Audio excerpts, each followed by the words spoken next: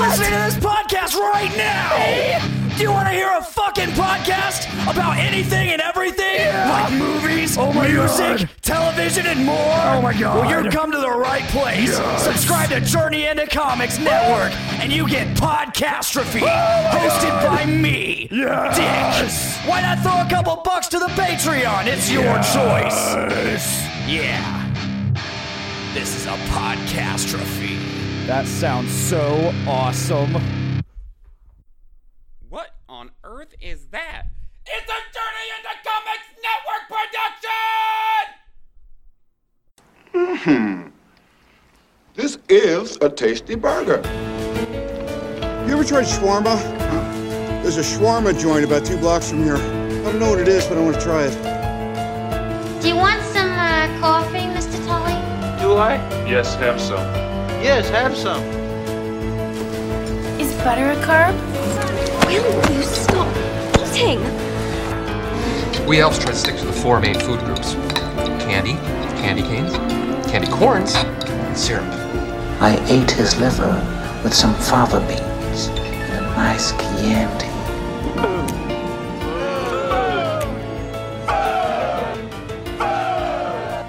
Hey everybody, what's going on? Welcome back. It's another episode of Foodies Watching Movies. These are the specials, so this is another special that we're doing for you guys. I am your host, Nate. Today, joining me back again, he is the only person who's been on all of the specials. AP, how you doing? I'm doing great. How are you doing today? Man, I'm doing swell. We had a kind of a wild weekend. I recounted some of that on JIC the other day, but been watching some pretty good shit lately, man. Like watching really quality cinema. Yeah. But what about you? Oh no.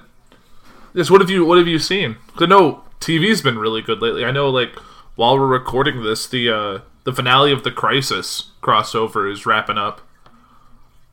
Yeah, I'll be watching that tomorrow. Whoa, yeah, same here. But no, man, it's interesting because unintentionally the movies we recently watched were both Seth Rogen's from Point Grey Studios, I'm pretty sure. And it was Good Boys.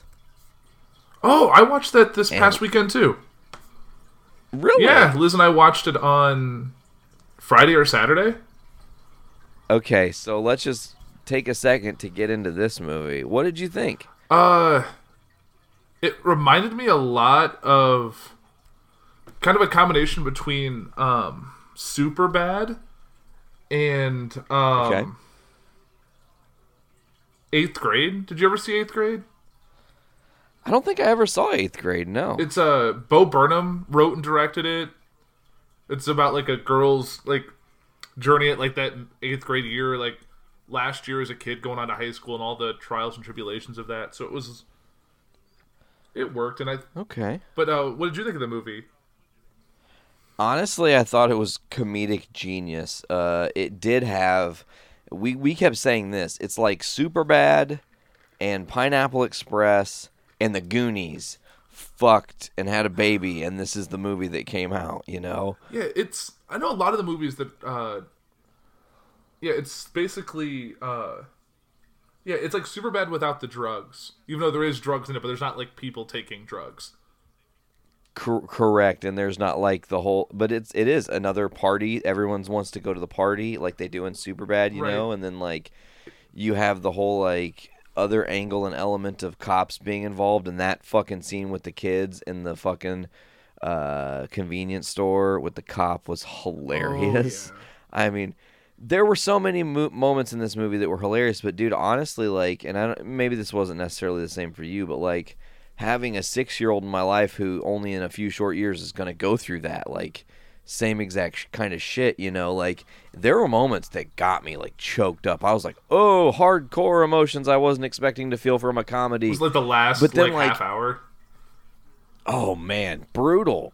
Because it just gives you there are friends that I had that I don't have anymore that were that exact thing, man. We all were on different paths, right? And you don't know when you're a fucking kid. The friends you're are when a kid are your friends because either your parents are friends, they're your next door neighbor, or like live down the street. Like your friends are based on your proximity, not necessarily like common interests.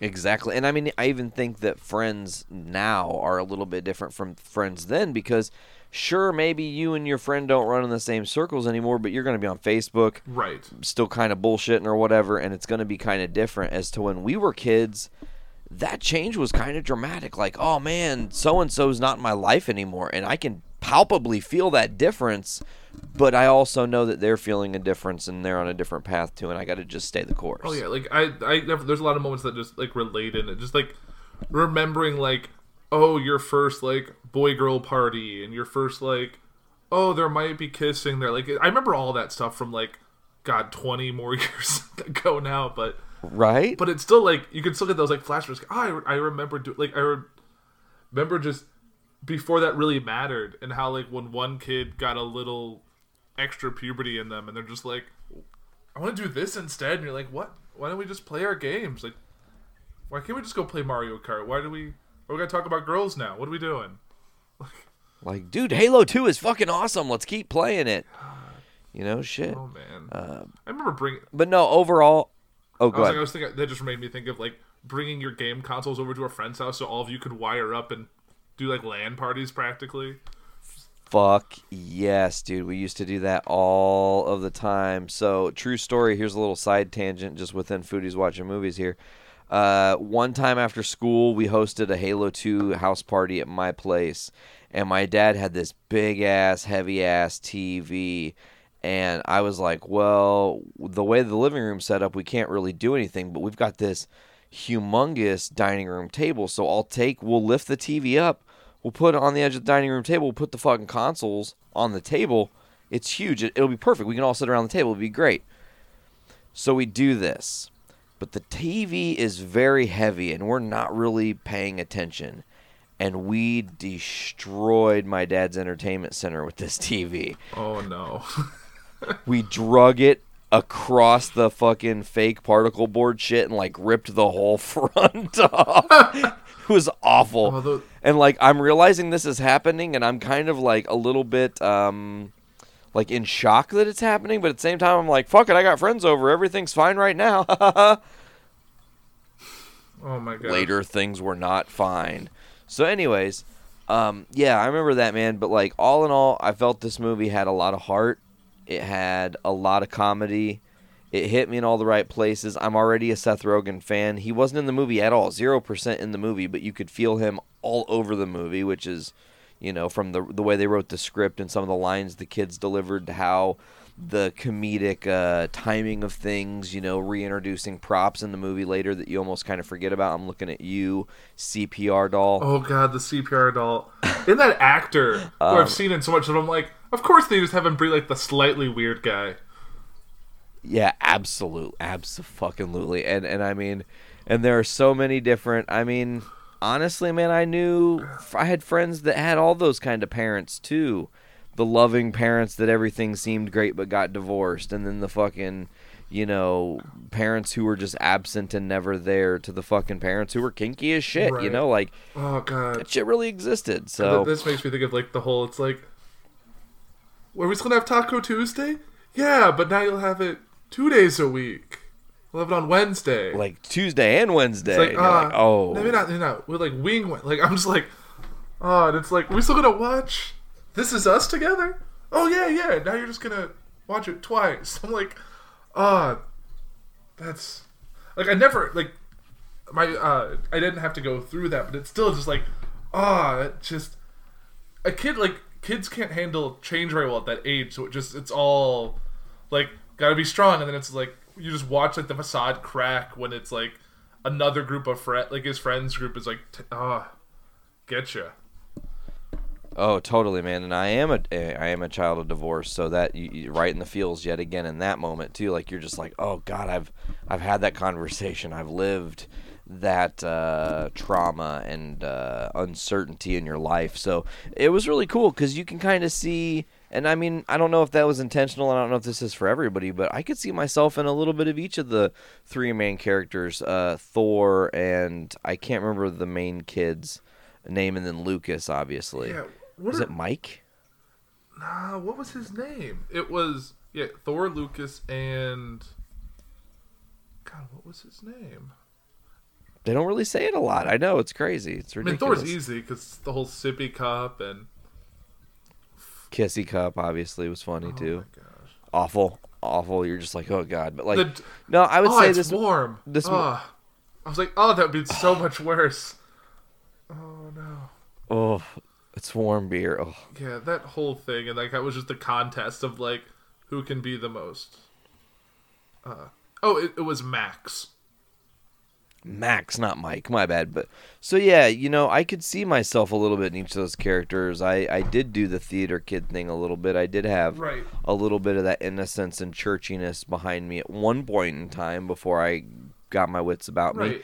And of course, as I evolved a little bit further, I had a small run of popular kid thing, and then that was gone. So it's like cool to be reflected in that kind of a movie that you, again, I take away a lot of comedy. I had a lot of laughs in this movie, genuine like belly gut busting laughs, but it was a lot of heart. Yeah. So I think this is one of those movies that like, today we're going to be talking about Oscar nominations and award nominations. This movie didn't get any award nominations, and I really think that's right. Maybe it makes sense because it's Seth Rogen and there's some like ridiculous having fucking kids say coom and things of that nature, like pushing the boundaries, but like it still had so much heart that I feel like it could have been nominated for something. Yeah, it's just it's where we get to like the difference in like this movie I could see getting like People's Choice Award, obviously like Kids' Choice. Like it's not like it's never gonna like be looked at by the people who vote for these kinds of awards or nominate. Like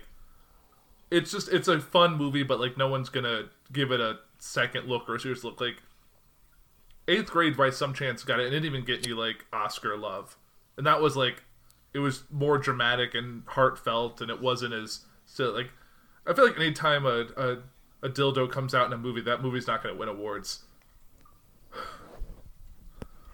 I think that's fair. But yeah, dildos don't typically win awards, which almost could possibly be the episode title. Oh, God.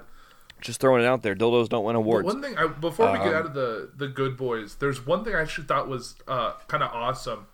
Like how the musical is like Rock of Ages, which is like the big like 80s hair metal. Yeah. There actually is a middle school version of that show, like of that Broadway musical that like you can actually have middle school kids do it. I'm like, oh, if that was around when I was a kid, that would have been amazing.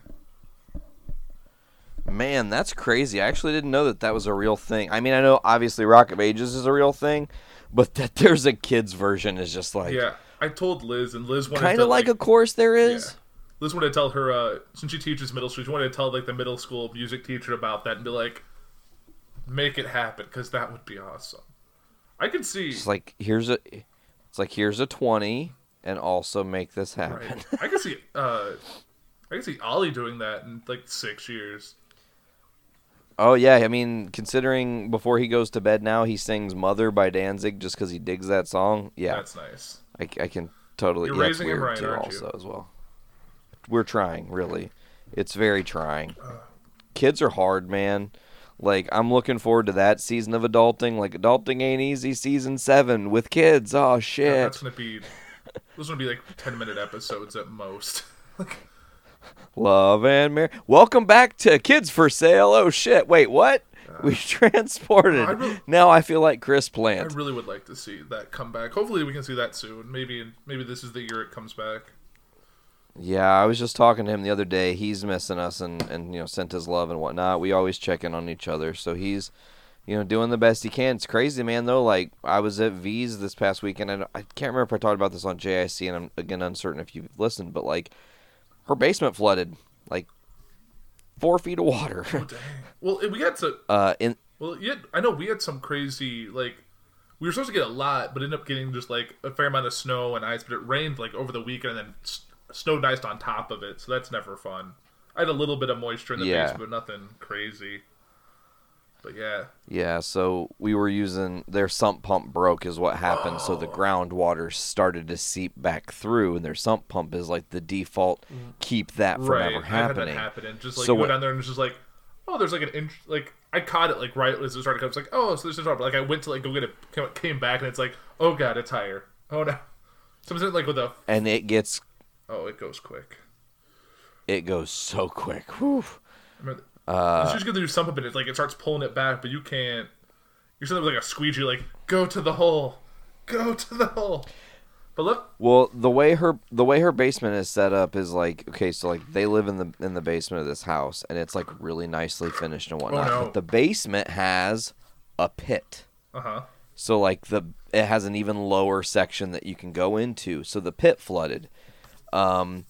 The pit's a little bit not fully, like, they didn't level that shit when they were putting the house down or something. Right. So it's a little wonky. So we had to, like, sweep everything to the fucking sump pump. And then I just was really smart and got some really, really high-powered floor fans and just pointed them directly at the floor to push the water towards the fucking I got that sump. for, I had some wet carpet I needed to dry up so it wouldn't, like, mold. And that thing's been invaluable. Like, I just used it. Oh, I had this whole big thing this morning. My washer dumps into like the utility sink. Totally, yeah, I understand. A lot of people's do. Yeah, and like I don't know, something got like caught in the drain, so like overnight it like filled up the sink and then just crested over. So I woke up this morning just like my whole like laundry room floor just with like a layer of water, like the rug soaked and all that. And because I have a basement under it, it went through the floor, and then I had, like, the water in the basement. I'm like, oh, gosh. And I was like, had to get ready for work. So I'm sitting there, like, wiping it up with towels, got that big carpet air mover in there, just blowing it dry. And I'm like, all right, now I can go to work. But you don't need coffee when you wake up to that. You're like, I am awake now. Let's do it. All right, let's go. Yeah, the anxiety and stress of all that hits, and you're like, oh, fuck, and we're here. Yeah. Like, I'm awake. I am not any longer feeling asleep. But to talk on other movies that I saw one more other movie. I said Seth Rogen's film. I don't know if you've seen this or not. Long Shot. I have not seen Long Shot yet. What'd you think of it? Really, really, again, man, a movie full of heart. The story is really genuine. The script is funny. I'm quickly becoming a Charlize Theron fan when I kind of wasn't for a short time, but the more shit I see her in, the more I'm like, all right, like, you got some pretty fucking good chops. So, in case the people out there don't know what the premise of this movie is, Long Shot is a film where this lady who is Secretary of State is making her decision to announce she's going to run for presidency in 2020. And she needs some writers because she's not fully relatable. Some shenanigans happens, and this guy who's writing for a very HuffPo type, website gets fired and finds his way to this lady. Truth be told, they actually know each other, and there's this really awkward moment in their youth that happened. Like, weren't they like high school friends or like in like the same circle there? She was his babysitter. Oh, which is really weird because I think of Seth Rogen and Charlize Theron as like the same age. Pretty much, yeah. But I mean, they play it off that she's just a few years older. Just by I guess like when you're a kid, like a 16-year-old will babysit a 13-year-old. That's just how they do it. And that's pretty much like the age range differential that they have there. But like, so they have this like already chemistry in this awkward moment, and then they fall for each other. But then this whole like, he's the forbidden fruit. You can't have him because he will drive numbers down and drive people away from wanting to vote for you type shit. It's a very like back and forth type lovey movie, but man, it has a beautiful resolve. There's like, again, a lot of comedy, a lot of heart. I feel like Seth Rogen is going to at some point find his way, and he'll be able to balance comedy, heart with something that can be taken, no offense to what he's done, but a little more seriously, and maybe he'll start getting some awards because I think he has the chops to do it. Both of these movies, Good Boys and Long Shot, are huge heart movies, man. Right? They just get you. Well, he's been producing a lot of like great films and TV, like what were we just watching? Preacher was good. The Boys, another one of his. Yeah. What else did I just see that? Yeah, I think him and his partner, I think their collaboration has just done great things. I think Well, I think one thing they did that That's Evan Goldstein. Yeah, I think it's like Evan Goldstein, something like that. But one thing I thought was that movie they did a while back with Adam Sandler, that Funny People, I thought was really good and very like heartfelt, and it was almost like true to life for both of them. Hugely depressing though. Oh, man. Funny People, like, is no offense, like, while I agree with your sentiment on that movie, I still feel like that was like a waste of 3 hours because it just kills you. It's so painful. It's a painful fucking movie to watch. Like, I'm being real. It's called Funny People, but it is the furthest thing from that. Right, I think because it's about comedians. It's about funny people. Yeah, absolutely. I still think, and there's real seriousness. I still think serious Adam. Well, we won't get into this, but there's a movie that Adam Sandler made this year that didn't get any love at the Oscars, but it got a lot of love outside of it. That I think serious Adam Sandler is like a great actor. They don't want him to do that. They want him to be Adam Sandler, the funny guy. So yeah, but so I don't like. I think he just he's won some like critics awards, all that, but. That Uncut Gems, I think, is one that I'm definitely going to want to see when it comes out. I think it's already left theaters, but I heard it's like a mess of like it messes with your mind watching that movie, but it's really good. Okay, so a couple things to take away from Uncut Gems. One, I heard that like next week or the week following, it's very soon. Keep your eyes peeled, folks. It will be on Netflix. Ooh, I'll have to keep an eye out for that. They're rushing it to Netflix because of award season. Interesting. I think they're trying to get like a push of people to be like, no, fucking seriously, what are you doing? Because it has like some real, merit. And there's some rapper or actor or somebody. Oh, it's I think it's Kevin Garnett. He's in the movie. But it's not him. He's in the movie, but there's somebody else who's like a show stealer for the movie. That like everyone's talking about is just like absolutely incredible. Can't believe the acting chops. I'm gonna look it up right now while we're chit chatting and see if I can find exactly, because I literally just saw this article yesterday. It was Uncut Gems star. Let's see. Oh, I just saw the thing. It's coming to Netflix outside of the U.S. on January 31st. Then coming to the U.S. soon after that. So they are... So, yeah. So the fact that it's going to, like, non-U.S. means, like, by probably late February we'll see it this side of the Atlantic. It's really interesting. I'm sure it's all about how they have to do the contracts, right? Can't just... All of Netflix can't get the same stuff at the same time, but... I don't know. I'm, have to see how it all shakes out. Yeah, I'm trying to find this. I hate the internet because, you see something on the internet and you're like, oh, yeah, dude, I'm going to remember that. It's easy to find, and then you can't find it. Yeah, I have the issues. So I'll see, like, an article that'll be like, oh, I want to talk about that. I need to, like, bookmark, and then I'll, like, save it. And then, like, it'll somehow disappear, and I'm like, God, what was it? And then you try and search for it, can't find it, and you're like, God, I give up. Okay, I'm just going through the whole, like, cast list here. I know the lady from Frozen is in it, but I know that's not what you're thinking about. Idina Menzel, yeah. She's in it. No, it was... God, I thought it was like a rapper or a fucking... Well, there is a basketball player, but that's not who you're thinking of. You already knew he was in it. Kevin Garnett. The Weeknd is in it. Oh. I don't know if it was him.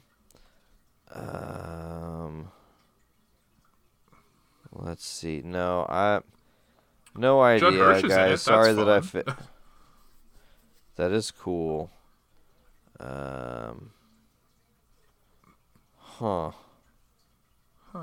Well, yeah, guys. So I suck. Sorry that I don't have better knowledge of what I'm trying to fucking tell you about that I can't remember because my brain's destroyed. Yeah, no worries. It's great. You wanna This go ahead? This is a huge fucking cast. Yeah. Oh my god. I was like scrolling for 4 minutes. Yeah. Holy shit. You wanna jump into the Oscar nominees?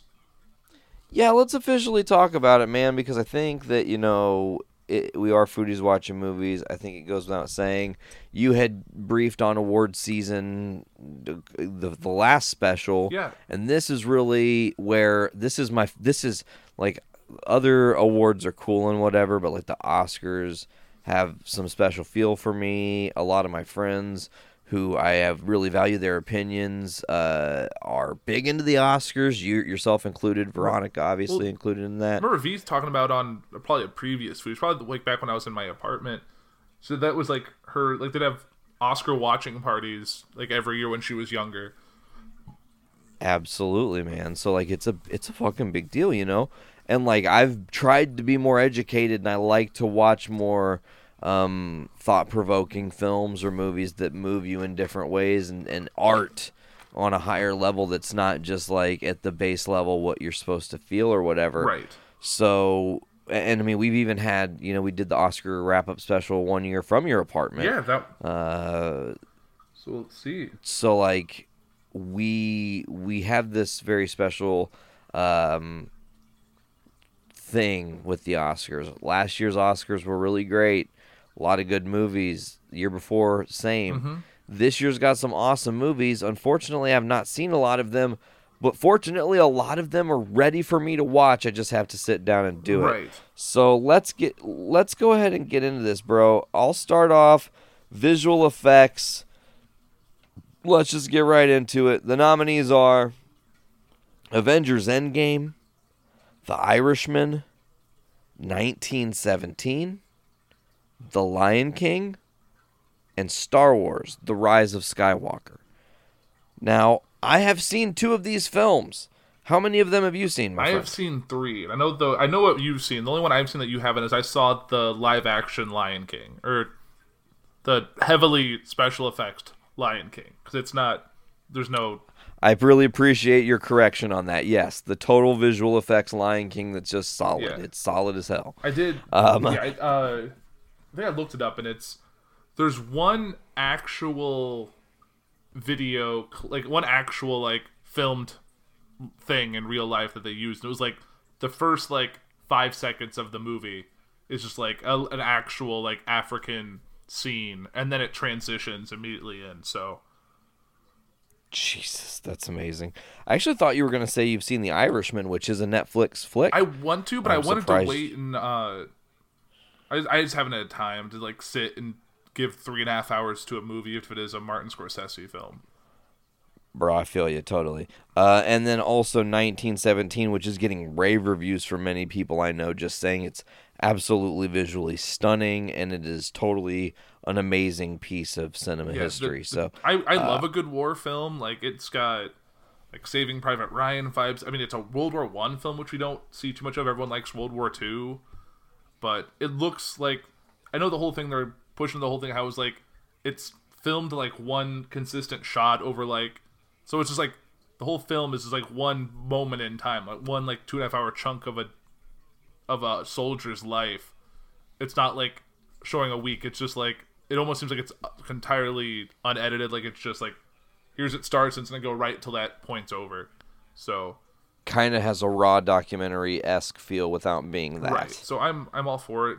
Sam Mendes directed it, so and I think we'll get to that later as well. But it's I look at the. Go ahead. I look at this list, and you know, obviously you think, oh, maybe Avengers could win, oh, maybe Star Wars: Rise of Skywalker. I really think 1917 is probably the odds-on favorite to win in this category. Yeah, I think if you, if you went, I think it's a tough one because it's like, if you say like, oh, most visual effects, then you could say like, oh, it could be like, well, the Lion King, Lion King is the whole fucking effects. movie. Like if you go for like the visual effects in more of like a sci-fi fantasy, then you can go, oh, Star Wars or Avengers. I mean, The Irishman, the only reason it's got the visual effects is because they de-aged 3 of the greatest actors of a certain genre that we've ever had. Well, and also, to be fair, Star Wars: Rise of Skywalker brought somebody back from the dead. They did. That was the visual effects of editing in and out. And did you you may have touched on this, I can't remember, about how Billie Lourd was a stand-in for young Leia, that they kind of CGI mapped her over her in that one scene?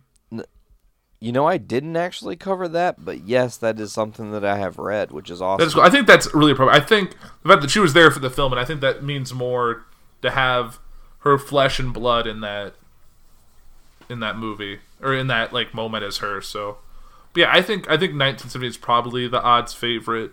I'm hoping Avengers Endgame or Star Wars get some love here, and I know we can kind of talk about it as it gets a little bit further into the nominees. But the next up we have is costume design. So the nominees are The Irishman, Jojo Rabbit, Joker, Little Women, and Once Upon a Time in Hollywood. And going out on a limb, you've seen 3 of these movies. I have seen 2 of these movies. Wow, you haven't seen Once Upon a Time in Hollywood yet? I have not. I am that is surprising. That is ultra surprising to me, my friend. Right, Liz and I are planning to see. You know, like Liz and I do that showcase every year, so that's one of the ones that we're just planning to see together when it comes. Oh, okay, sweet. Yeah, I was actually going to ask you at some point in this if you guys were planning on doing the showcase again, but answered question. Yeah, we just have to wait and see when it's happening. I don't think they've come out with like the dates or when that whole thing. So soonish. Obviously, it has to happen before the Oscars, so we'll kind of see when all that shakes out. But yeah, so like we've talked about before, I've seen Jojo Rabbit and I've seen Joker. Both very different films. Jojo Rabbit, I can't wait for you to see it. I know you're going to love it. Is it like comedy driven, or is it like got some more seriousness to it? The best way I can describe it is it's very satirical and comedic for about 2/3 of the film, and then it makes a hard left into dramatic, or right, depending on... Oh, shit. So, and you'll know right when it happens.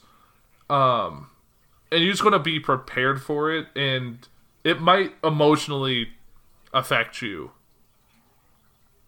Oh, no. I could see you and...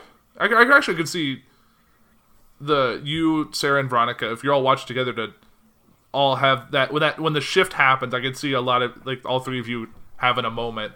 So I just prepare yourself for when you go to watch that movie. Now I feel like I need to like pre-screen it to protect them from whatever this is that you're warning me of. Oh shit. Yeah, I'm more just to put it this way. I tell you, I'm more worried about Veronica.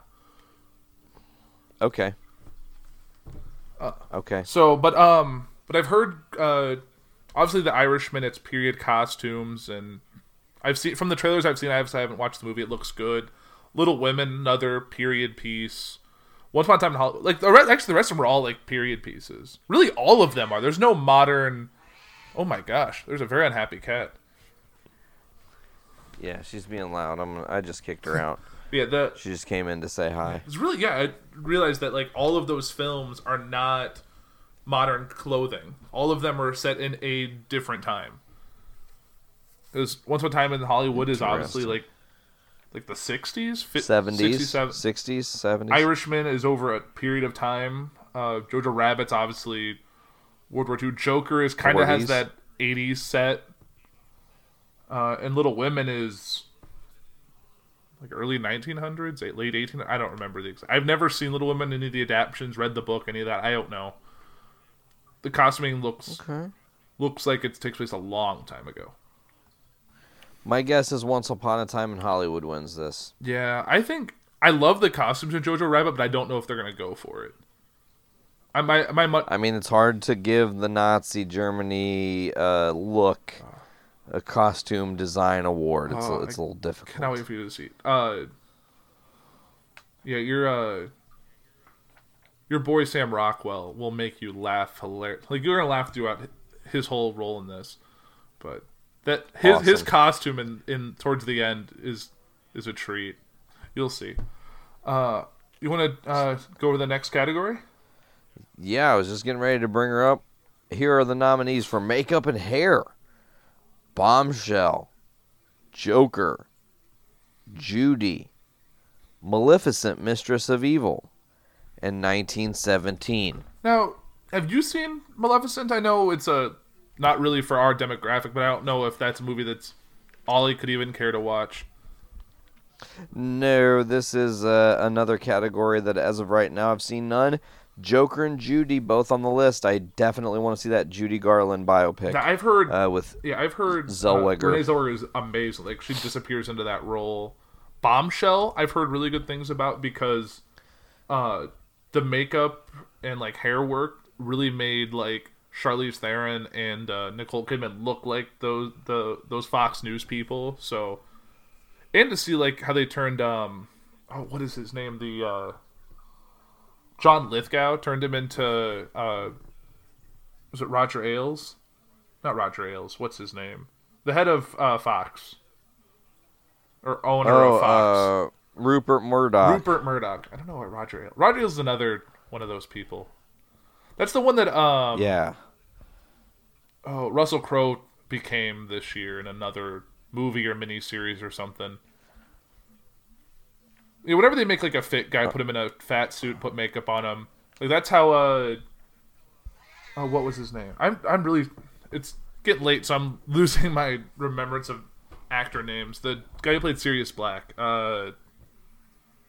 Fuck, Duck. Gary Oldman? Gary Oldman, yeah. Because when he became Winston Churchill, he got all the love for that last year, 2 years ago. Whenever that one came out, Darkest Hour. 2 years. Yeah. So, like, my vote on this one's Judy. Judy would be great. I honestly wouldn't be surprised if it was like Maleficent, because there's a lot of makeup in that, and apparently if it got nominated, they like that movie. But it'll be interesting to see. Any of those I'd be happy with, though. Sure. Next up, we have original song. So we have "I Can't Let You Throw Yourself Away" from Toy Story 4. "I'm Gonna Love Me Again" from Rocket Man. "I'm Standing With You" from Breakthrough. "Into the Unknown" from Frozen 2, and "Stand Up" from Harriet. Have you seen any of these films, Nate? Negative, and there's only one on the list that I would want to see. Rocket Man? Oh yeah. Oh, you need to. Liz and I watched that because it's already out on like rental now. So Liz and I rented it and watched it. Oh, I liked it because I don't know. Did you ever see Bohemian Rhapsody? No, I actually didn't watch the movie because the girls watched it on their own accord and hated it, just like I knew I would hate it. Right. And they like ripped that movie to shreds. Yeah. It was mystery science theater level comedy coming out of Sarah and Veronica over how much they hated this movie. So you do a riff track on it. But yeah, Rocket Man, I liked a lot better than Bohemian Rhapsody, just because it's framed more like a movie musical than like a movie biopic. So it's like the way it's a little more fantastical too, which Elton John, it's not unsurprising. The fact that Taron Egerton actually like he's singing, he's not like being dubbed by like the real singer. So, and we've already seen that "I'm Gonna Love Me Again" was actually already won the Golden Globe, so that's already a good sign. Oh yeah.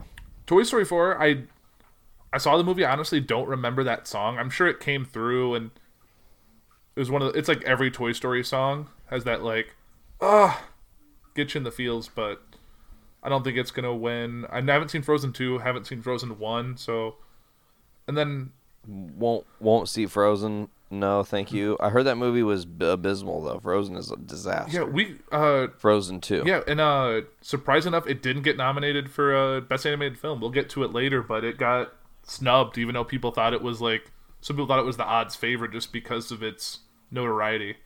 But no, did not. And then I want to see Harriet when it comes out, that Harriet Tubman movie, because that looks pretty good. And then Breakthrough, I know, is like a really Christian movie. Yeah. Did you ever see the trailer for it where like the kid like falls to the ice and they think he's gonna die? It's got the guy who played Luke Cage in it. No.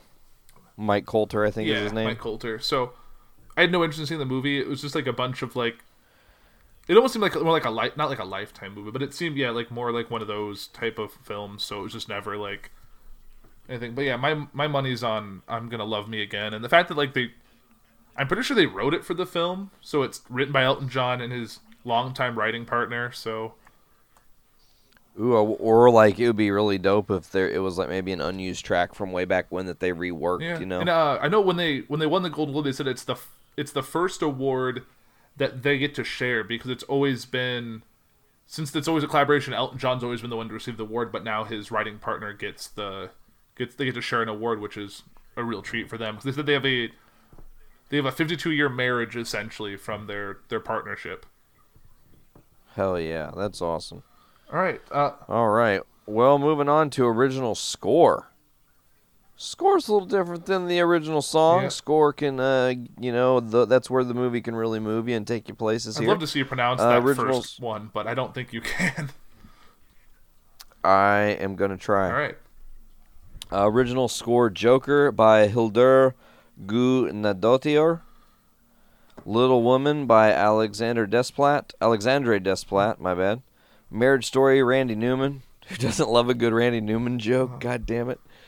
1917 by Randy's pissed off cousin Thomas Newman. Yeah, they're not related, but I think it's a little funny. Just that. Sorry, I had to say it. God damn it. And then Star Wars: Rise of Skywalker, John Williams. John Williams, like 52nd nomination or something. Yeah, has he ever won one? He's won quite a few, I think. I think he's won like 11 or something crazy. Yeah, he's got to be like the odds-on favorite for this, but I've heard a lot of great things about the Marriage Story score. Mm-hmm. I've heard that, and then the lady who did Joker, she won the Golden Globe. She's won some other awards, so I wouldn't be surprised if it was her. So I think it's pretty wide open. John Williams, I think, is the most famous of the... Well, like, Alexander Desplat's on a bunch, but I don't know. I think it could really go either way. The fact that it's John Williams' last score for a Star Wars movie. Like, he's come out and said, like, he's done. This is his... He's getting up there. He might just retire from composing. I mean, you'd have to. He's like, what? He's in his... So he was born in 1932. Like, he's 87, and he is still... Okay. Oh, I was wrong. He has 5 Academy Awards. 24 Grammys, and... Yeah, so... But yeah, either way, good work. And really anything could come of these, I'd be fine with it. Next up, we have production design. We have The Irishman, Jojo Rabbit, 1917, Once Upon a Time in Hollywood, and Parasite. Now, we've already talked about the other films, but have you heard anything? Do you know anything about Parasite? You know what's weird? I feel like somebody just the other day told me about this movie, and I can't for the fucking life of me remember a single word they said about the movie. Yeah, it's obviously it's a non-English, it's a foreign film. Yep. Clearly, it's taken, like, everyone who's seen it has loved it. Like, it's a lot of people have it as like their odds favorite to win it all. Like, it's apparently it's great. Like, the guy, he gave a speech about it and said basically, telling, like, once you get over the 1 inch of, like, subtitles, you can open yourself up to so much more film and, like, really expand your cultural horizons of, like, cinema. And I'm like, that's how you get it. But yeah, I heard it's like a really interesting story. I can't wait to see it. But yeah, South Korean. It's kind of comedic. It's a black comedy thriller film, so I'm all for it. Okay. Somebody just showed me a trailer the other day, just talking about foreign films. This Russian film called Coma with a K, and that movie looks fucked up. It's like Inception, and in this death world, it's like fucking weird, man. Anyways, thinking of Inception, did you see the trailer for Tenet? The new Nolan film? Yes, I did see it when I went and saw my second helping of Rise of Skywalker. We saw the Tenet trailer, and I was impressed. It's definitely very impressed. Nolan back to form. Like, I'm all for that. So yeah, excited for that movie for sure. Mm-hmm. Excited to see Parasite as well. I read subtitles anyways because I'm partially deaf, so that shit doesn't affect me. Right. Let's move on to sound mixing. Speaking of deafness, Ad Astra, the Brad Pitt flick, I do believe. Right, Brad Pitt. Ford versus Ferrari, Joker, 1917, and Once Upon a Time in Hollywood. My guess is going to go to Ford versus Ferrari because car sound mixing and like music and all that, revving and all that shit. Yeah, I'm definitely. But also space. Yeah, that having to play with like the absence of sound and trying to get everything to that's. I still think I have my money on Ford v Ferrari, but it could go either way. Sound editing is the next category, which is a little different than sound mixing. Honestly, someone's explained it to me, and I'm like, I know, like, sound mixing is how you deal with all the sounds, and sound editing is how you put all the sounds together. Quickly, let me help you. Sound mixing is like EQ. You know, you've got your highs, your mids, and your lows. And you've got to dial everything in because everything's at a different frequency. And if you don't have everything dialed in, you will get what's called, like, essentially the fuzz. It'll be really distorted, hard to really listen through what's going on. Editing is more the art of that cup just spilled. What did that sound like? That lady just lit that on fire, and yeah, sure, you can, take the live cue of that, but there's a lighter sound that they've got to utilize. That's, and they got to mix it to be the right level and edit it into the exact moment of the movie when they need it or whatever. So it's just the difference between your levels versus when you're utilizing things you have to edit into the film. Gotcha. All right. I think. Yeah, I think that makes sense. And but who are our sound editing nominees, my friend? It looks like they're the same, except you swap out Ad Astra for Star Wars Rise of Skywalker. Everything else is the same. Interesting. Still have Ford v Ferrari, still have Joker, still have 1917, and still Once Upon a Time in Hollywood. So, I'm kind of surprised that Skywalker didn't get in for both. But yeah, because there's a lot of. Do you know what's interesting to note? Here too? I just kind of realized it, and no one's really talking about how 1917 also has got a huge Oscar sweep. Like, everyone's talking about Joker's noms, but like I've not really heard how. I didn't realize 1917 had so many nominations. It's crazy. Yeah, it's got quite a bit. I think Joker had the most, and like 1917 had the second highest amount overall. It's in a bunch of categories, and I'm sure just because it's a war movie, like that's one thing that like the voting body loves is a movie about war and just how the struggles with it and how taking like young kids and putting them in these kind of environments. But yeah, it's really interesting to see that it's kind of has this level of acclaim, because I remember like Dunkirk just a few years ago, which was also another war film, played a lot with kind of some crazy environments. That was Chris Nolan too, right? That's when he did his war film and like sunk legit battleships during that, like put cameras in there and just let's just sink it and record it and then do it. I'm like, all right, do it. I'm ready for you. No.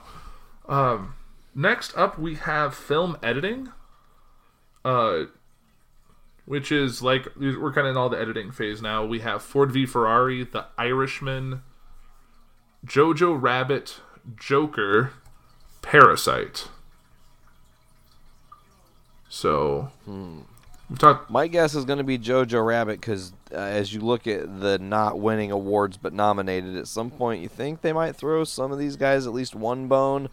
Jojo Rabbit has to at least take something. I think this might be one of them. Yeah. I'm thinking,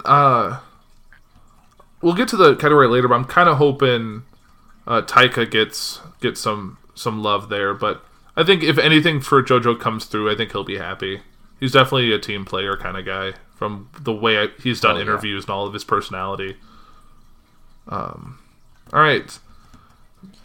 All right, best international feature film. Right, and you know that they've it used to be called foreign language film, but they've changed it to international. So that's fun. Yeah, a little bit more PC-ness, I guess. You know, it sounds better. Mm-hmm. Foreign, it means not of your own kind. I think we all speak the language of movies. That's why you can relate to some of the movies that are going to be in this category as we talk about them. Right. Best international feature film nominees are Corpus Christi, Honeyland, Les Miserables, which I guess they must have remade somewhere. It's Pain and Glory. Oh, go ahead. Oh, I was going to say, actually, Les Miserables is not based on, like, the book or the play or any of that. It's a different story that happens to have the same title. Oh, okay. That's the French and for then you. Lastly, lovely. And then lastly, we've been talking about it a little bit leading up to this category, Parasite. Yes. Which might win, honestly. Yeah, given the odds, given the fact that it's already a Best Picture nominated film, I think it's clearly going to just... This is probably an easy win for them. And I don't know.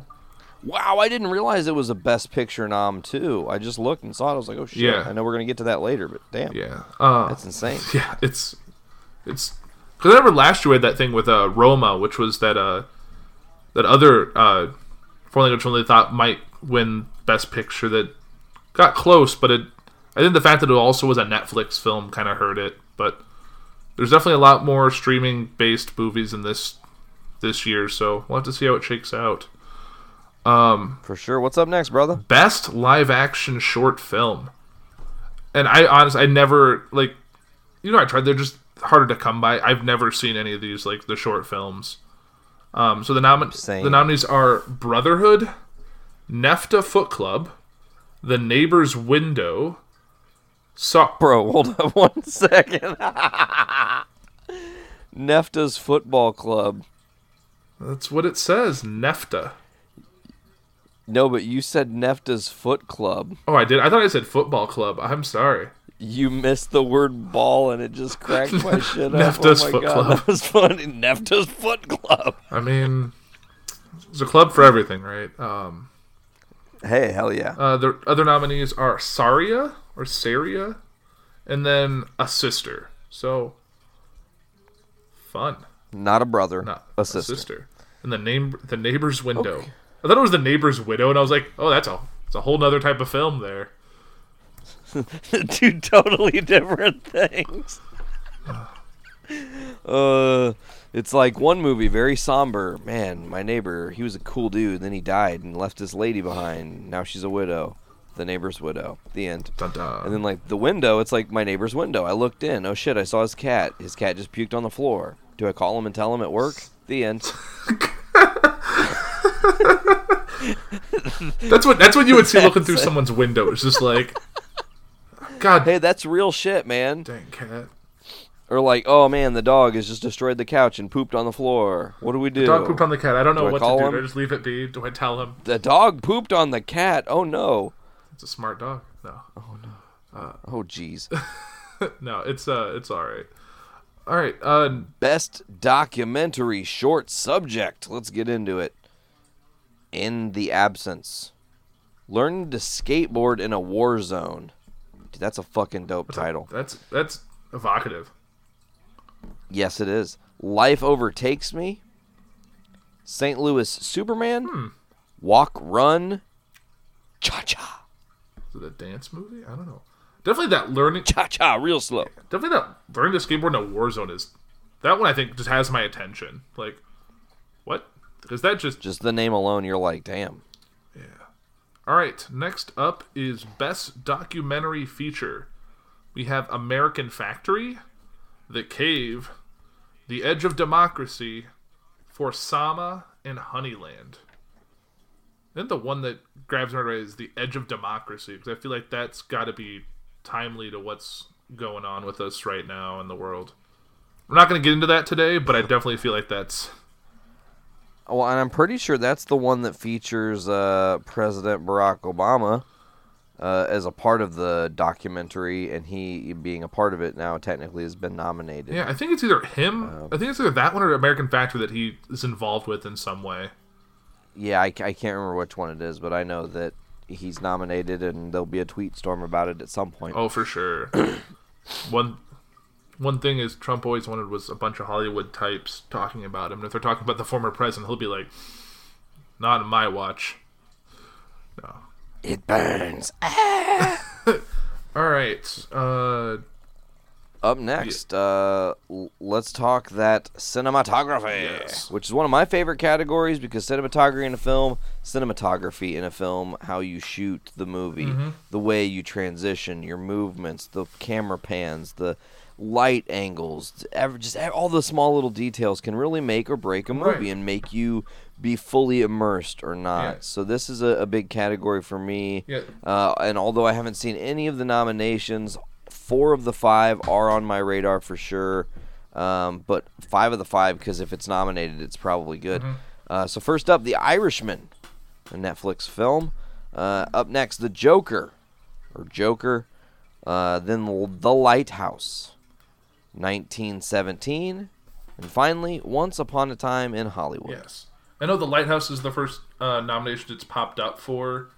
I watched the trailer for it. It looks seriously messed up. It's black and white film, just 2 guys outside a lighthouse. It's Willem Dafoe and Robert Pattinson looking like they're going through some serious shit. So I definitely want to see it, but it looks like one of those like Lost at Sea kind of just like going crazy. So sounds heavy. Oh yeah. I've never seen the period. I'm like, it looks like kind of like the old timey black and white filming. It's almost like gonna be a little scratchy, fuzzy around the edges, like those old black and white films are. But I love that. But I think you could argue, like, I think cinematography and like the director and the cinematographer are like to like make the movie the movie. Like, if you have a great director but they can't shoot the movie at all, like, it does not look good. But I have this vision, but no one to help carry the vision out. What the fuck do I do? Yes. I don't make the movie, or it just becomes a suck-ass movie like Fantastic Four. Oh, it's fantastic. Sorry to just throw that under the bus. Oh, was that nominated, Nate? Is that what you're talking about? Is it up here? It might have been nominated for a fucking raspberry. It probably was. Yeah, you goddamn right. What's up next, I bro? wonder if those have come out yet. That's something that would be fun to talk about later. Oh, we could do it. All right, next up we have original screenplay. So this one we have Knives Out by Rian Johnson, Marriage Story by Noah Baumbach, 1917 by Sam Mendes and Christy Wilson Carnes, Once Upon a Time in Hollywood by Quentin Tarantino, and Parasite by Bong Joon-ho and Jim Won Han. That's a mouthful. No easy. Man, there's no easy names here. There's no Tom Smith. Sam Mendes is probably the closest. No. I will say, just and to just talk in closeness of easiness, like, also there's no easy route for who wins this particular category. That is true. I've heard Knives Out is absolutely stellar. I saw it. I've heard Marriage Story. Okay, you saw Knives Out. Oh my gosh. Discuss real quick. I think. Okay. I think Knives Out.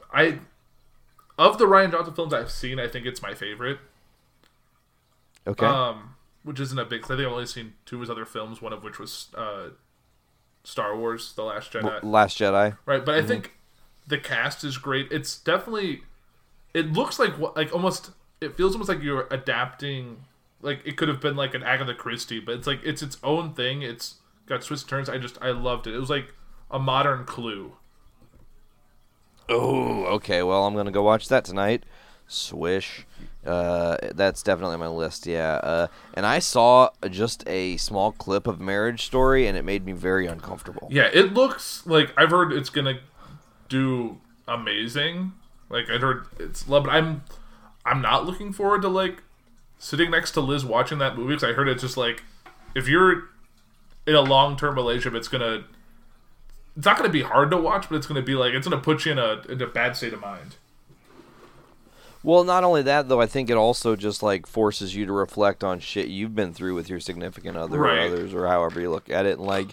And the realities of, like, listen, man, no, there is no such thing as the perfect relationship. There's no such thing as, because you know what, man, here's the thing, being 32 years old and, like, and reflecting, like, people have bad days, and your significant other they have every goddamn right on earth to wake up and have a bad day, and you got to try to navigate those waters together. And Marriage Story, I think, just makes people face that on a really high level. Right. So it's like, watch it alone or something, you know? Don't watch it with them. And I know there's like a kid involved, that always makes it harder.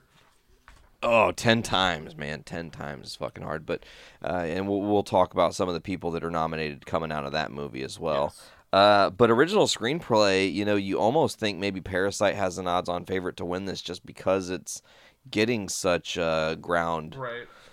And so many people are talking about it. And I wouldn't be surprised if they, if this is where they chose to like reward Once Upon a Time in Hollywood, just give it to Quentin Tarantino. If no one else has he ever won one? Did he? I know people in his films, but I don't know if he's actually won one directly. He's been nominated a bunch, but I don't think he actually has a win to his name. But I could be wrong. I'm gonna look right now. Sure, please do. Let's see what we have. I love this. The R&D department kicking that ass today. Having to use it a bunch. Okay, he has... Oh, no, there's just his films that have won. I don't know if he's actually won for them. That's tricky. He... Yeah, I don't know if he's actually won one just himself. His films have won, like, been nominated, like, because obviously, like, Pulp Fiction was great. You got Inglourious Basterds. Didn't Inglourious Basterds won something? Yeah. It did. I think it won for, didn't Christoph Waltz win for that movie? Yes. And, like, Django, Hateful Eight. Like, you got... They get... But I don't know if it's, like, if he has a win for himself. Like, I don't think he has, like... I don't think he's got a directing win ever, or... So this might be the chance to give him some recognition. Sure. Hell yeah. Love it. Up next is adapted screenplay. All right. So this is a work that already exists being reworked into a movie. The Irishman, Steven Zaillian. Jojo Rabbit, Taika Waititi. Joker, Todd Phillips, Scott Silver. Little Women by Greta Gerwig. And The Two Popes by Anthony McCartan. Right. Hopefully I did not butcher any names. I think all those sound right. Two Popes is another Netflix film that I want to see just because it's Jonathan Pryce and Anthony Hopkins. So I'm definitely up for two of those guys. And I heard they basically like recreated the Vatican on like a soundstage for the movie. And I'm like, okay, let's see that. Damn, that's intense. I mean, even if you're not like a religious person, I think still the fact that you get these two like classic heavyweight actors. That's probably why a lot of people like The Irishman, but I'm always down for more Anthony Hopkins. He's having a nice resurgence in his like later years. Even though I think he's really had like a slowdown period, but he's been in a bunch of stuff for I think the last decade that have been knocking out of the ballpark level movies. It's not like he sailed off into the sunset to do a bunch of shit no one cares about and then came back into the stardom. He just has been working on a diverse bunch of movies and then just happened to like, I mean, I think his real, you want to talk about like a renaissance of Anthony Hopkins was around the time he took the role of Odin. Yeah, definitely. Because I think after that time he did the Westworld, taking a fun meaty role in that. He's just doing his thing. Not playing like lead roles, but playing substantial roles all the same. So definitely all for that. Next up we have animated short, which still really haven't seen, but we have Desera? Yeah, I have no idea how to say that one, bro. D followed by C, is it silent? I don't know. Either way, Desera. Then we have Hair Love, Kit Bull, which sounds like a movie about pets. I don't know. We have Memorable and Sister. And I think there was another short that was like A Sister. So we have Sister and A Sister, which is fun. So yeah, I have nothing to say about the short films. Same, other than Hair Love could be perceived in a lot of different gross ways that I don't want to particularly or they just really liked 80s hair bands. Ooh, or that too. Yeah, I'm into that. All right. Up next, animated feature, How to Train Your Dragon, The Hidden Worlds. Or The Hidden World, my bad, no S. I Lost My Body. That sucks for you, bro. Klaus? Klaus? It's either Klaus or Klaus. I don't know. I'm going to do Klaus. Yeah. I'm not sure, though. Maybe Klaus, though, because it's Sergio. I'm not... You got me there. Missing Link and Toy Story 4. All right. And like I said, there's no Frozen 2, which a lot of people were surprised by, but if you're I think Missing Link has a chance. Missing Link won the Globe. And it's claymation, so I think there's a lot more involved there.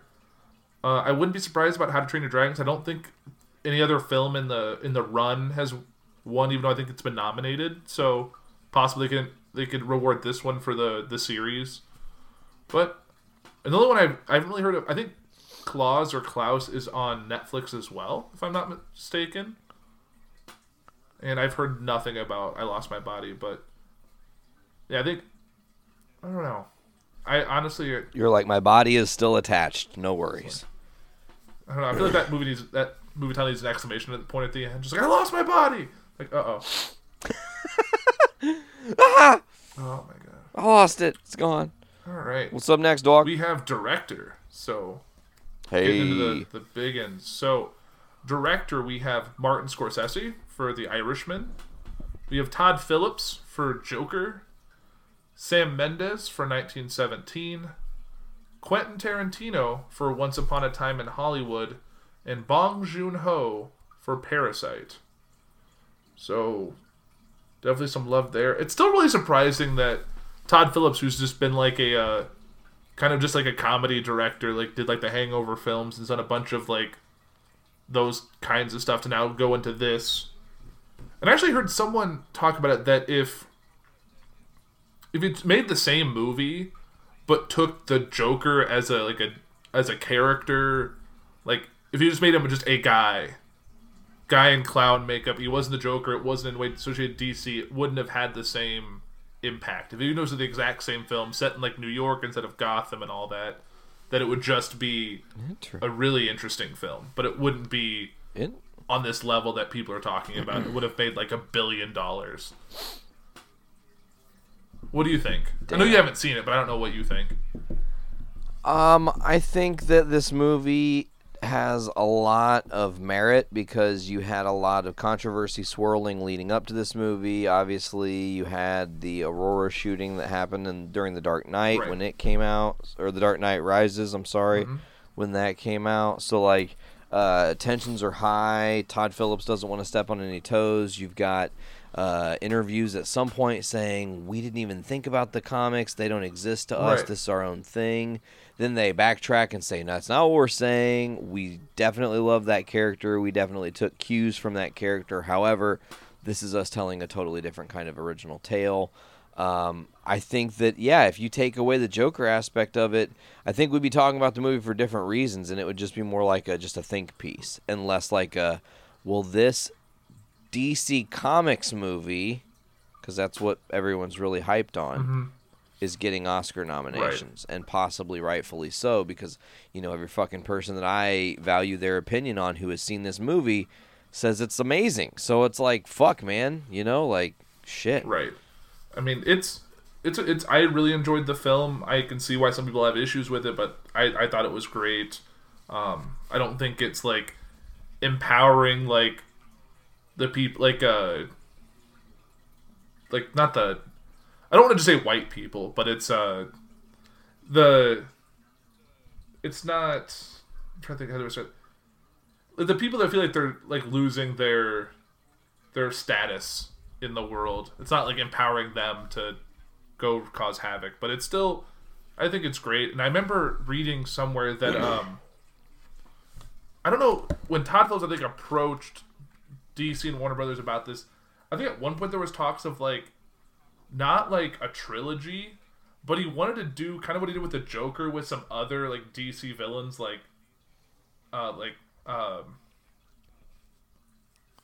Mr. Freeze and some other of the big characters, but doing it kind of in this kind of style and more biographical in a different way. But I'm saying, like, I'd almost be down for that just to get a different take, but I feel like let other directors take a stab at it.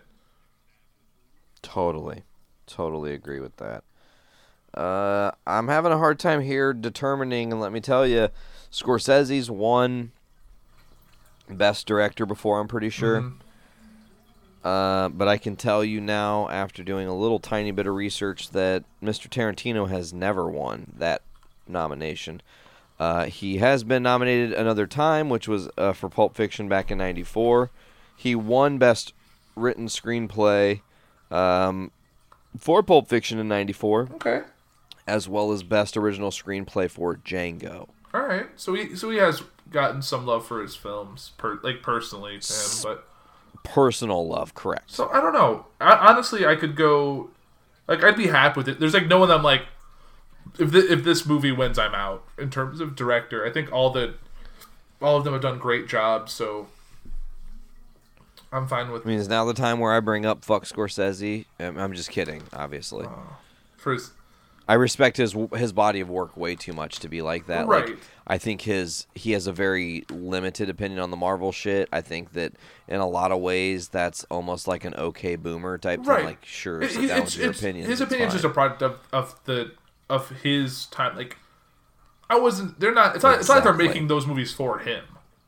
Like, exactly. He's just like, if you would have said like, which I think he said originally, but people kept kind of harping on it, was like, if you just said like, it's just I'm not a superhero guy. Like I'm not into those films. It's just not. I'm in my 80s. I'm not gonna go see a Marvel or a super film. I'm like, I get it. Like, he may have not even seen like the original Superman film. He just might not. That might not be his taste, which everyone's entitled to, but is what it is.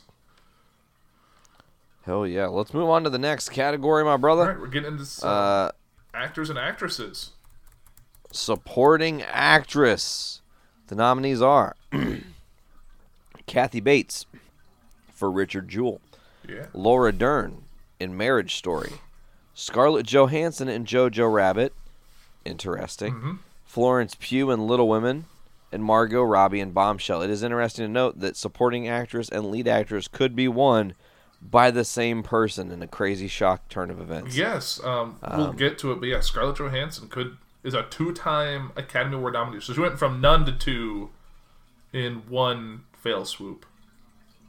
Over 2 different movies, by the way. Not just the same film, yeah, which is impressive in and of itself. And I haven't seen Marriage Story, Can't Superfood. I think her work in Jojo Rabbit is, I think, the best work of her career, personally. So wow. I'm a big fan of her role in that. I think it's the right level of, like, heart and humor that I'm just like, I was a big fan of it. I'm glad to see Kathy Bates in there. I haven't seen Richard Jewell. It's a Clint Eastwood movie. It looked interesting. I just haven't got around to seeing it. I do kind of. It's about the bombing in Atlanta at the Olympics, right? Yeah, it's definitely it's about like the security guard who found like a backpack bomb, and they were trying to frame him for the whole event, or something. It was a crazy story. I remember I tweeted at the guy who played Richard Jewell about like about something, and he liked my tweet, and I was like, hey, like it. All right, dude, that's fucking cool. Yeah, so hell yeah. But Florence Pugh in Little Women, I obviously haven't seen Little Women yet, but Florence Pugh in Midsommar was pretty intense, so definitely here for more work. And then Margot Robbie. So there's a lot of people who've done other films that I've loved with out of these actresses, so definitely for it. Margot Robbie was nominated for I, Tonya. Yes, she was. A couple years ago, so as lead actress. So she was really good in that movie. And it really upset. It doesn't upset me, but it makes me feel like, what the hell am I doing? The fact that like she's younger than me and younger than you and like younger than like most people we know, and I'm like, come on, that's just not okay. She's also fucking Margot Robbie, bro. That is accurate. All right. Like, we didn't wake up in the morning to that. Yeah. So next up we have supporting actor. So first up we have America's Favorite Person, Tom Hanks, for playing the real America's Favorite Person, Mr. Rogers, in A Beautiful Day in the Neighborhood. We have Anthony Hopkins for The Two Popes, Al Pacino for The Irishman, Joe Pesci also for The Irishman, and then Brad Pitt for Once Upon a Time in Hollywood. It's not very often that one movie has double noms in the supporting actor or supporting actress role. Yeah. So this is pretty unique, having The Irishman have 2 people nominated in it. And I don't know if they kind of like cannibalize each other. Because there's been cases where like the same actor or actress has been nominated for 2 different films in the same category, and it's like cancel themselves out because half her fans are gonna vote one way and half fans vote the other way, and then it's just gonna null itself out. No one's gonna go all in for one. But I don't know. I would love to see Tom Hanks, because I know Tom Hanks hasn't won an Oscar or even been nominated for like almost 20 years. So, which is unfortunate. But then again, you're up against like famous actors. Like all these are just household names. It's just like every name and supporting actor is like a legend of fucking the Hollywood game. Right. Tom Hanks, amazing career. Anthony Hopkins, amazing career. Al Pacino, amazing career. So far, all three of these dudes are in some of my all-time favorite movies. Joe Pesci, also, amazing career. Brad Pitt, phenomenal career. I mean, it's like fucking ship it. Any of these guys getting this award is great, but all these dudes are great. Right. Like I would not want to be in that category. Give it to fucking Joe Pesci. Yeah. Has Joe Pesci won one? Did he? Let's see. Did he win Let's go to the Googleplex. Did he win for Goodfellas? I don't know. I'm pretty sure they've all been nominated at one point, or if they haven't won, they've all been nominated. Al Pacino has won an Academy Award. But yeah, happy to see though. They're all look great. Best Supporting Actor. It's his only award. All right. So Joe Pesci. Give it to him. He came out of retirement to make this film. Let him have it. Let him go back to retirement on a high note. 29 years later, give him the Best Supporting Actor role or the Best Supporting Actor Oscar again. How cool would that be? Oh man. Yeah. Oh shit! It's me now. Shit too. Yeah. Also as well. Lead actress. Cynthia Erivo for Harriet. Scarlett Johansson in Marriage Story. We talked about it. She's 2 different nominations now. Mm-hmm. Saoirse Ronan. Or is it Cersei? I think it's Saoirse. It is Saoirse. Saoirse Ronan, Little Women. Uh-huh. Charlize Theron in Bombshell. And Renee Zellweger in Judy. I think it's Renee Zellweger, given the fact that she's like won every other award leading up to this point. Out of left field, I wouldn't be surprised if it was Johansson. ScarJo, yeah. I'd rather have her win for Jojo Rabbit, just without seeing Marriage Story. I really liked her work in Jojo Rabbit, but we'll see. All right. Is this the last one before picture? It is the last one before picture. Okay. Now we have lead actor. We have Antonio Banderas for Pain and Glory, which is actually a foreign language film, or an international film. So it's all in, it's from Spain, so it's all in Spanish. We have Leonardo DiCaprio in Once Upon a Time in Hollywood. Adam Driver for Marriage Story. Joaquin Phoenix for Joker.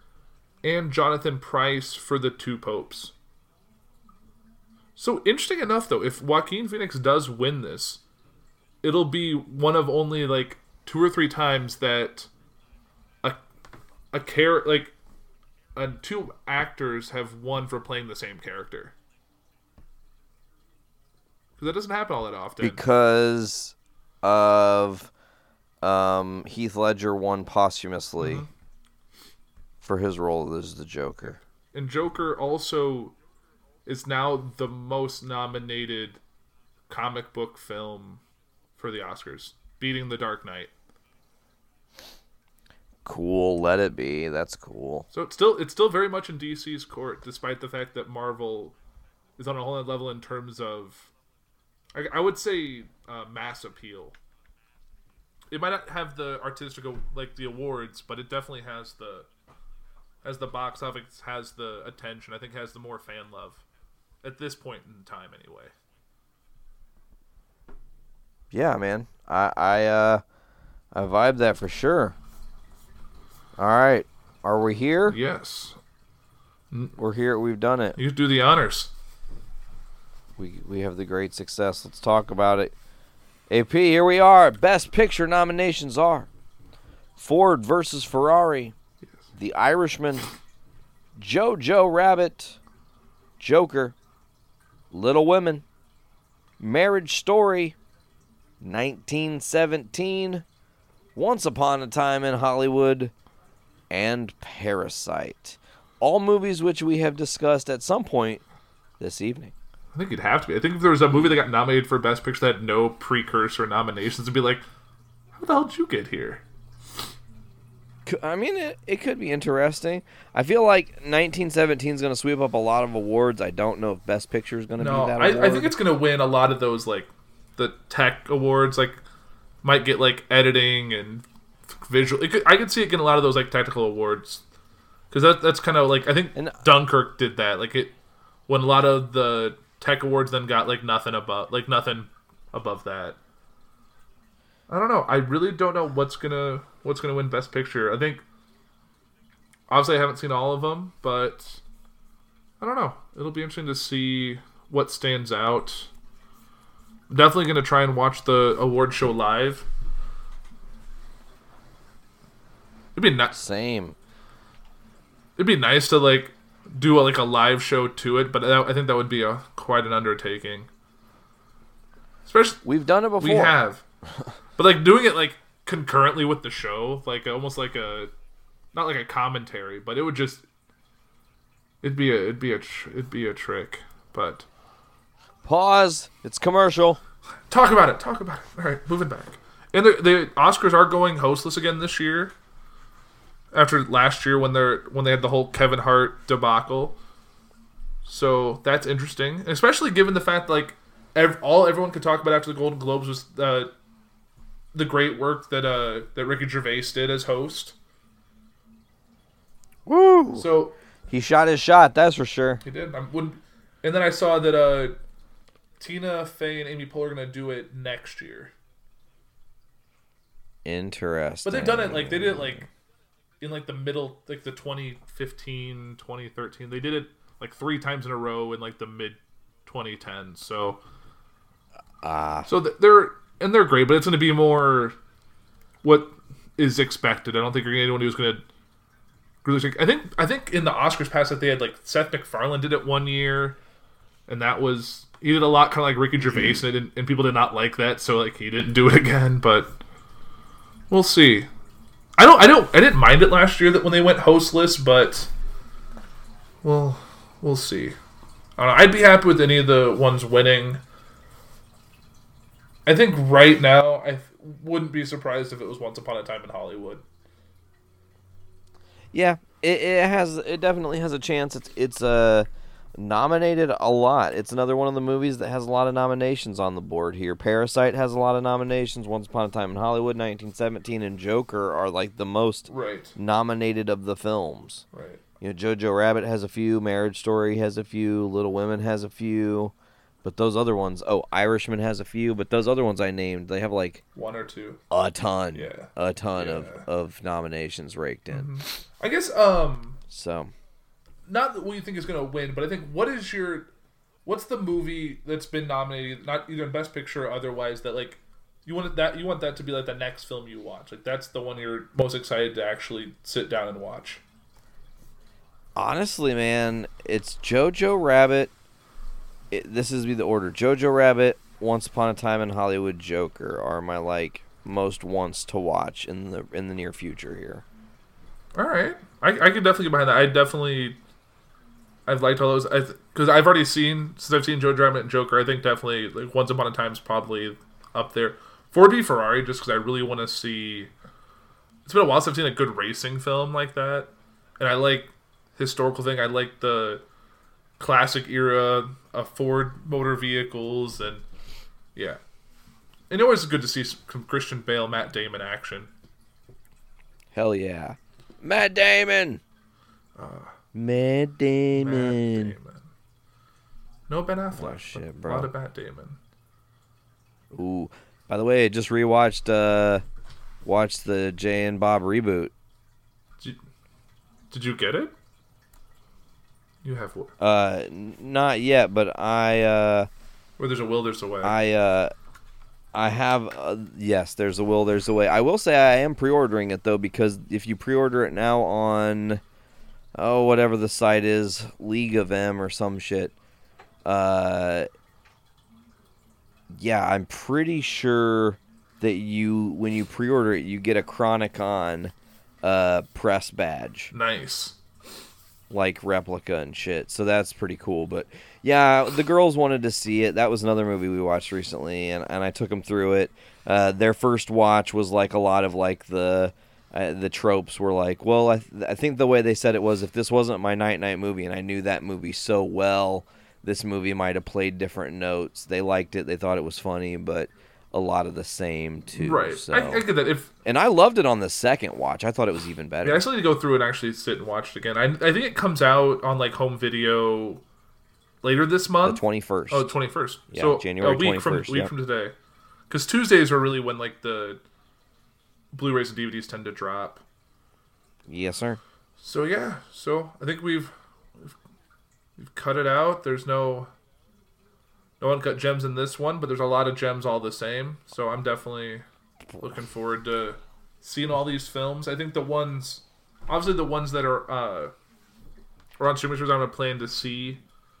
But yeah, I really hoping to find some time to sit down and watch The Irishman. I think I'd like to sit on the big screen, but we'll see if that happens. If not, I'm definitely just going to have to block out an evening and just get into it. Because I know some people talked about like there's a breakup, like you can like almost treat like a miniseries, like, oh, you watch up to here and then stop and then come back and watch here to here. And I'm like, I'm just going to do it as a straight shot.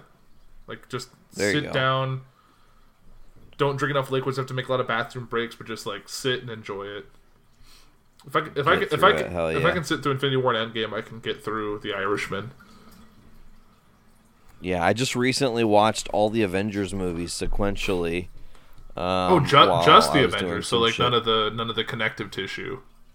None of the connective tissue. Just okay. I skipped the first Avengers because I've seen that movie so many fucking times. I could like recite it in my sleep. It's not funny. So I was like, you know what, man? I really love Age of Ultron. It's like one of those movies that doesn't get a lot of love, but I personally have a lot of affection towards it and think it's a really great and special movie, and it really has a lot of connective tissue that I wish they would have went back to when they did Endgame. I'm surprised that they didn't. But then like to watch Infinity War and then Endgame, those three movies like in one day was like, man, Tony Stark's got some fucked up skeletons in his closet. No wonder he makes the choice he makes at the end of Endgame because of all the shit that leads up to it, man. And there's so many, like, just as a tiny little quick example before we get down here, there's a foreshadowing line in Age of Ultron where Fury is talking to Tony, and he's like, you know, Tony says he saw the Avengers die. He saw the whole team destroyed because of him. And Fury says, and the worst part wasn't seeing them dead. It was that you weren't. And I was like, oh, God. What? Because, see, it was just like the little subtle context of like him saying like everybody else didn't have to suffer through it. You did. And he didn't want to see anybody suffer through it. He could take it because he'd already seen them all die. Right. It wasn't I might be mistaken, but wasn't the shield the way it was broken in Age of Ultron was actually how it was broken in Endgame, right? Pretty fucking similar. There are some minor discrepancies in exactly how it's broken, but I mean it's still broken. It's foreshadowing a possibility. Yeah, totally. And it's kind of like they foreshadow other shit as well. And I really loved I loved the use of Scarlet Witch in Age of Ultron. I really need to revisit. It's been a long time since I've actually watched Age of Ultron. Yeah, and honestly, like, to talk on her arc for a second, like, she gives visions to certain people, and those visions, whether you really think about it, like, at the start or not, come to pass in some form or fashion. Well, we're going to see... Like, Thor says, you know, he goes back to Asgard, and Heimdall tells him that he led everybody to hell. Ragnarok. And technically... Thor leads everybody to hell through Ragnarok and also becomes the leader of Asgard, king of Asgard, out of that move, being the leader, as it were. And then you have Cap having this dance with Peggy, surrounded by people being blown up or who have been blown up from war. So it's a mixture of the reality and the trauma of, like, it's like what he wants, his biggest desire and regret, mixed and coupled with the real trauma of being a part of the wars. And then, of course, you had there was another person who had a vision. Matt. That, oh, yeah, and they're going to probably pay that off, I would say, in her movie. Well, yeah, I think we saw a lot of that with like her boarding school time and what they've established in her arc in Age of Ultron that we're going to see paid off nicely in just a few months. Yes, absolutely. Yeah, very soon here, May. Yeah, I can't even wait. You didn't put Civil War in there, did you? In your watch? No, I didn't. I thought about watching Civil War, and I was like, it doesn't have Hulk. It's not an Avengers movie. It doesn't have Thor. It's not an Avengers movie. I still love in Civil War. It's like, where's Thor? Or where's Banner? Where's Thor? If I didn't know where 2 megaton like nuclear words are, I'd be in trouble or whatever he said. But I still like that line where like bring the fact like, yeah, we didn't bring these guys in this movie because it would be too easy a movie at that point. Oh yeah, it would have. Given I would love to see more of a Thor Hulk fight, just like the original Avengers. Oh yeah, when he fucking smashed him with the when Thor smashes Hulk with the hammer, hits him with Mjolnir in the face, and then later Hulk punches him. Whoop. I just like when Hulk just pick up the hammer, just like, nope, not today. Nope. Just gonna crash this thing to the ground. Also, total confirm, Steve Rogers does not try when he's trying to pick up Mjolnir in Age of Ultron. You can tell he holds it back. He doesn't want that. He's too nice a guy, which is more reason why he deserves it. Because you can't just wobble it. Like the wobble is just like, yeah, if you can move it a fraction of an inch, you can lift it up. It's not like you're almost worthy. It's black and white. There's no gray in that. Absolutely, bro.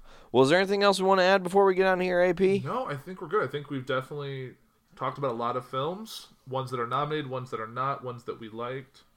I guess we didn't. I guess one last thing we could say. What was your favorite film of 2019? Ooh. It's hard. I don't think even though I asked the question, I don't think I could actually come up with an answer right now. I think I would really need to sit and think about what movies I saw in 2019 that were also exclusive to 2019 releases. Right. Because I saw a lot of movies that were introduced to me. Like, for example, I would say one of my favorite movies that I saw in 2019 was Shot Caller, even though it wasn't a 2019 movie at all. Right. But it was, like I said, I got introduced to it late. It's like a 2015 or 2016 flick. Has the dude that plays Jamie Lannister in it, loving businessman turned criminal due to some DUI murder action, and craziness ensues. And he has to become the guy, the shot caller, as it were, and it's an intense movie. It's a tough watch, but it's really amazing, and it's incredible. Also, Free Solo. Maybe Free Solo is my movie of this year, like favorite movie of 2019. Which I think was the Best Picture winner of the previous year. Yeah. For a documentary. Yeah. Yeah, and I don't think I had seen it until it got nominated, and at that point it was already 2019. So there you go. Yeah. I'm trying to think. So I'm looking through right now to think of like movies I saw in 2019 that I would consider my favorite. Hey, I was going to ask you a question. Yeah. At some point, I thought I heard you say, and I don't know if you did or didn't do it or remember, but did I hear you say you were going to start like a journal of all the movies you went and saw in the last year? Did you keep that up? No. Life gets in the way. I wanted to, and I think I remember. Oh, I totally feel you. I think I did like January, and then it's just like that was it. And January's not even the hard month. Like no movies really come out in January, or like big ones. I'm trying to think like the amount of movies that actually came out last year that like you just forgot happened. Like if you had told, I completely forgot that Captain Marvel was a 2019 movie. Like it's just like, yep, a lot has happened since then. Dark Phoenix was a 2019 movie, although that wouldn't have been a great movie to watch. Yep. And we might still get a decent X-Men Fox movie. Who's to say? It's coming. No. You don't think it's going to be good? I don't think. I think it's going to be decent. I think that it's got a lot of Marvel. It's going to be the best of the recent reworking. ones. Yeah. Yeah, but you know what's interesting? I just heard, just to quickly journey into comics for 1 minute tangent here, just very journey into comics-esque of us. New Mutants was at one point, like someone said, it was tied to the MCU. Like the plan was that they were going to tie it in some sort of Disney Marvel newsletter. And then that whole reference got completely removed, like it never happened. Yeah, I think they definitely, I don't think, want to have any of that. They don't want any baggage going into whenever they decide to touch the X-Men. Yeah, well, we'll see, especially with the recent findings of the Morbius movie trailer and all that stuff, which is going to be covered on JIC this coming week. Big connective tissue. Not only that, though, it just made me go, oh, wow, a movie I initially had zero care to see. The trailer hooked me completely into going, okay, well, I must see this movie. Right. I definitely... And it's proving that they can go horror route. I mean, it sucks that we lost the director for the Doctor Strange movie.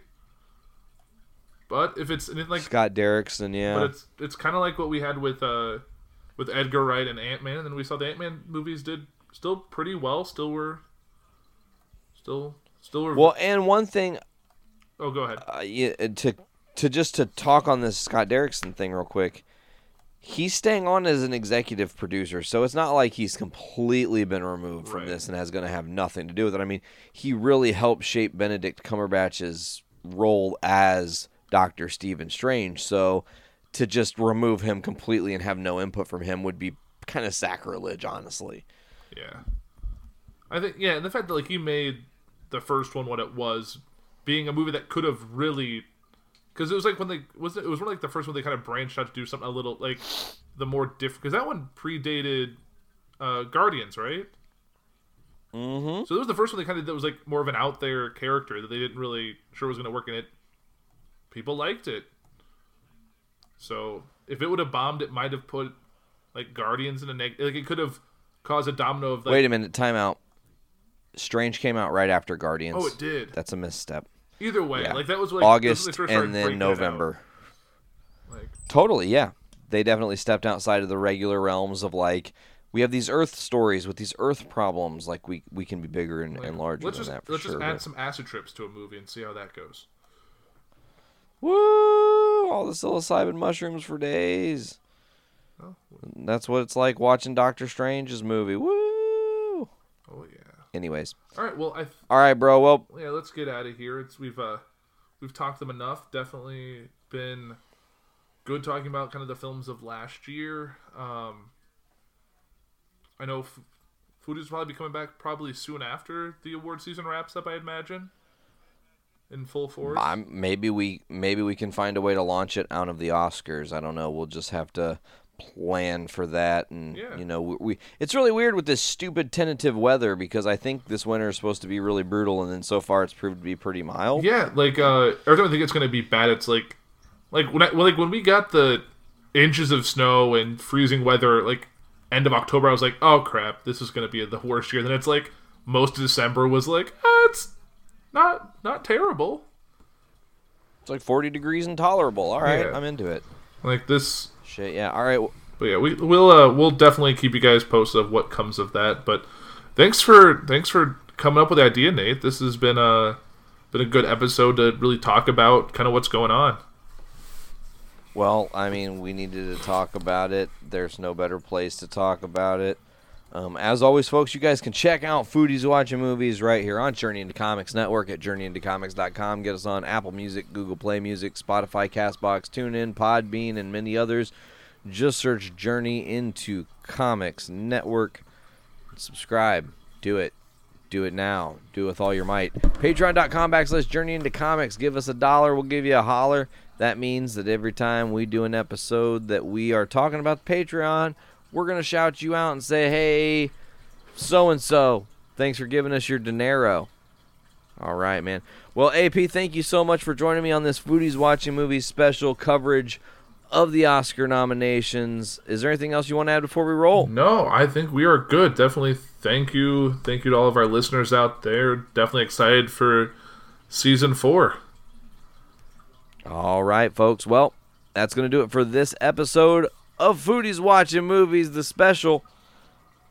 Dildos don't win awards. I've been Nate. I'm AP. And we will see you folks later.